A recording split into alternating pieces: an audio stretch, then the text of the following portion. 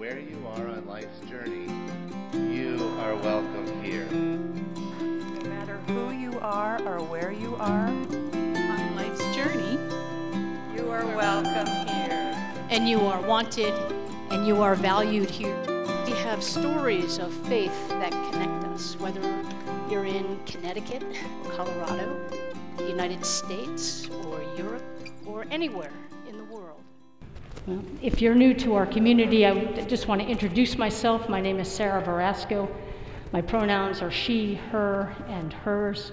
We do have other names in the bulletin for our song leaders, but I also want to give a special welcome to Mike Martin.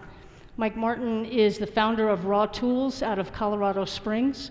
This is the fourth Sunday that he's been with us, once a month from May, June, July, and August. And Mike, it's such a treat to be with you. I can't believe how quickly this has gone. But Mike will be available after the service for conversation, and he'll be back in September for a Saturday event, and you'll hear more about that as we get closer. Well, it is great to be here. This mask and microphone at the same time is challenging. I don't deal with hat hair much, but I do have to deal with beard hair after a mask. It's great to be talking about blessings with you after last time talking about Ecclesiastes.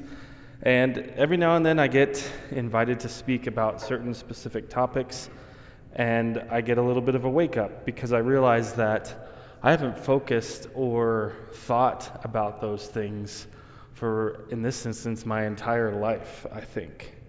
And I realized that I hadn't taken any time, even in my faith development or at college. I was a biblical studies degree, so I was in the Bible a lot. But talking about blessing was something not really a part of my life. So it's been a learning experience for me this week.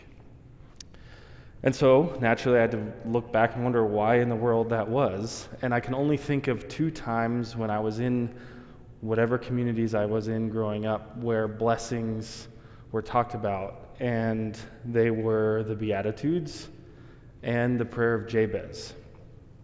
And part of that is because I grew up in a Mennonite family, but attended a non-denominational church. So in the Mennonite tradition, there's a huge emphasis on reading the Bible through a Christocentric lens, oftentimes at a fault. I can, myself personally, and others, we tend to find ourselves being corrected by someone who's a new convert to the Mennonite church saying, calm down, you're getting a little supersessionist, which means that the New Testament or the life of Christ is that much more important. You can just ignore kind of the Old Testament and what it means instead of recognizing the depth that the Old Testament gives to what Jesus is telling us. And then growing up in this, often people will talk about Mennonites, including Mennonites, say that we're to be the quiet in the land. So we don't talk much.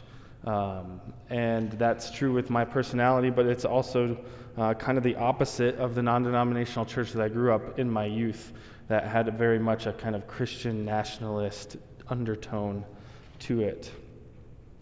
And so this quiet in the land Mennonite in a non-denominational church really only saw blessings in the Beatitudes and that prayer of Jabez moment in life 25 years ago, where I really only got to see it after it had been filtered through the prosperity gospel, instead of that liberation from pain that its story is about.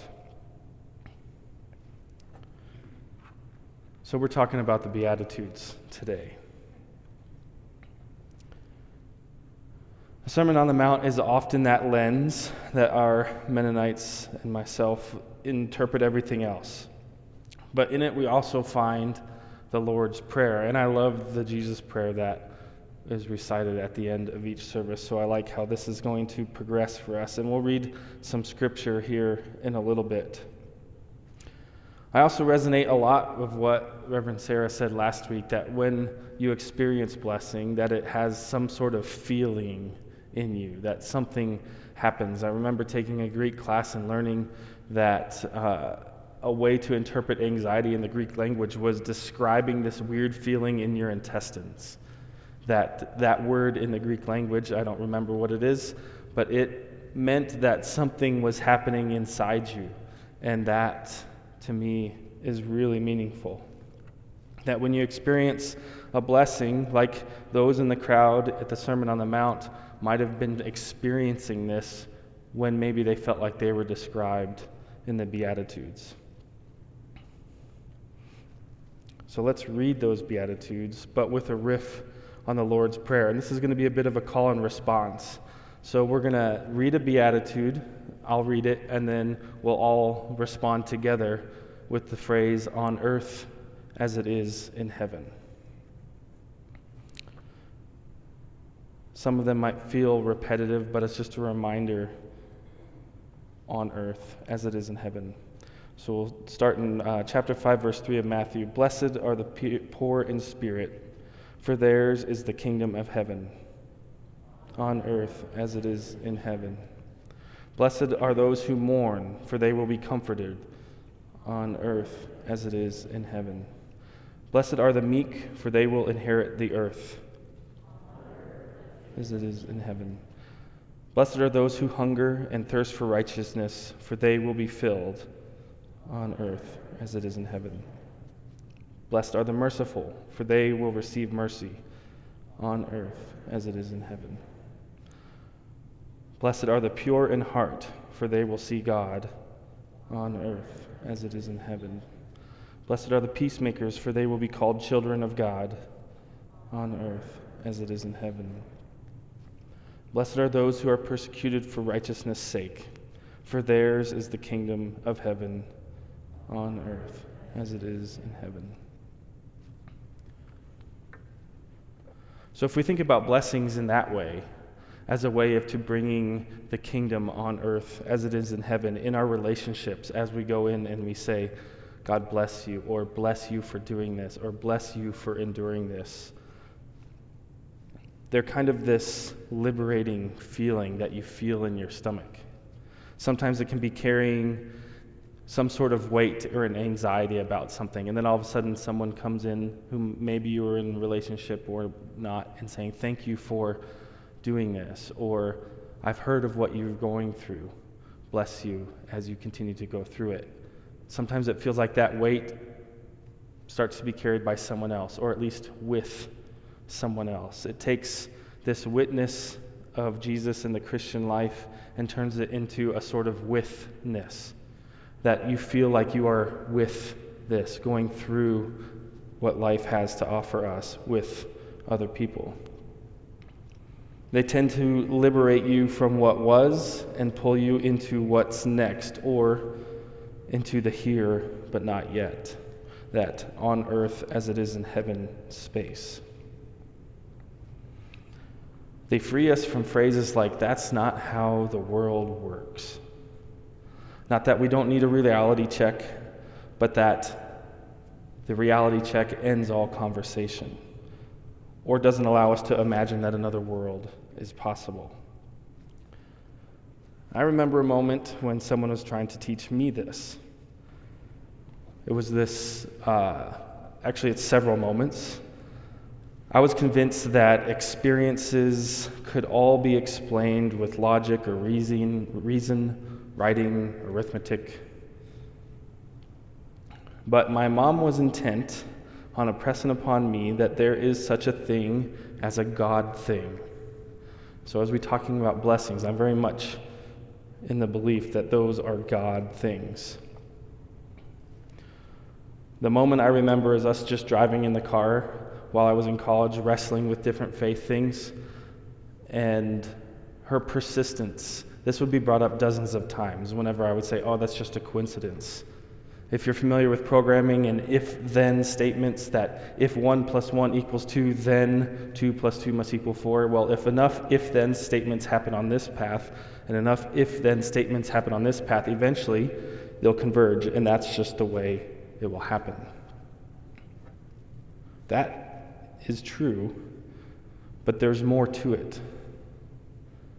It's as if I didn't believe that Pentecost happened, that the Spirit wasn't with us, that there was no relationship beyond just the coincidences that we experience together. Now I get to see those several dozen moments that I remember as one moment as a God thing.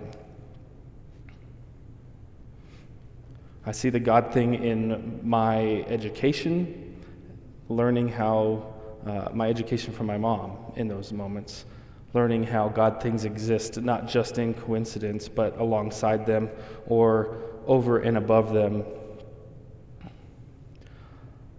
I see now, because of her example, that things happen on earth as it is in heaven, as a way of giving us a taste of heaven. So when we're blessing someone or simply acknowledging the meek, the merciful, the hungry, the mourning, the pure in heart, the peacemakers, the persecuted, the poor in spirit, to meet them where they are, and saying, God bless you for your witness in my life. You've made part of my earth be a little like heaven. Even the Beatitudes ends by naming all of those cloud of witnesses, the meek, the merciful, and everything that follows, as prophets. Because the world has they know that this is not how the world works. The world does not respect those kinds of spaces, those kinds of temperaments. And yet, Jesus is recognizing them, the people in front of him, as saying, you are blessed because you have offered a piece of heaven on earth to your community. And yet you are persecuted like the prophets before you. It's as if they're saying the prophets and those people in that crowd are all a part of the priesthood of believers and all speak truth to power merely by their existence and their temperance. So in a way, blessings are a protest to how the world and how the world is, and to how we might overcome it. They're saying that we know this isn't how the world works, but also this is a signpost for a way of saying, I am with you. This is the way forward. And it's interesting as I reflect on these God things versus coincidences, kind of through this lens of a blessing, because I start to remember those experiences and finding more of those teaching moments with my mom and other folks who have had an impact on my faith. And I realize that my mom's insistence to talk about God things versus coincidence while she's battling depression and her own anxiety was her own way of protesting how the world works. And really, really wishing that I didn't fall into kind of that path of how the world works. So as we close here, and I love that the Jesus prayer is going to be after. May the Lord bless you on earth as it is in heaven, and may our week coming forward in our life be a protest to how the world is on earth as it is in heaven again. Amen.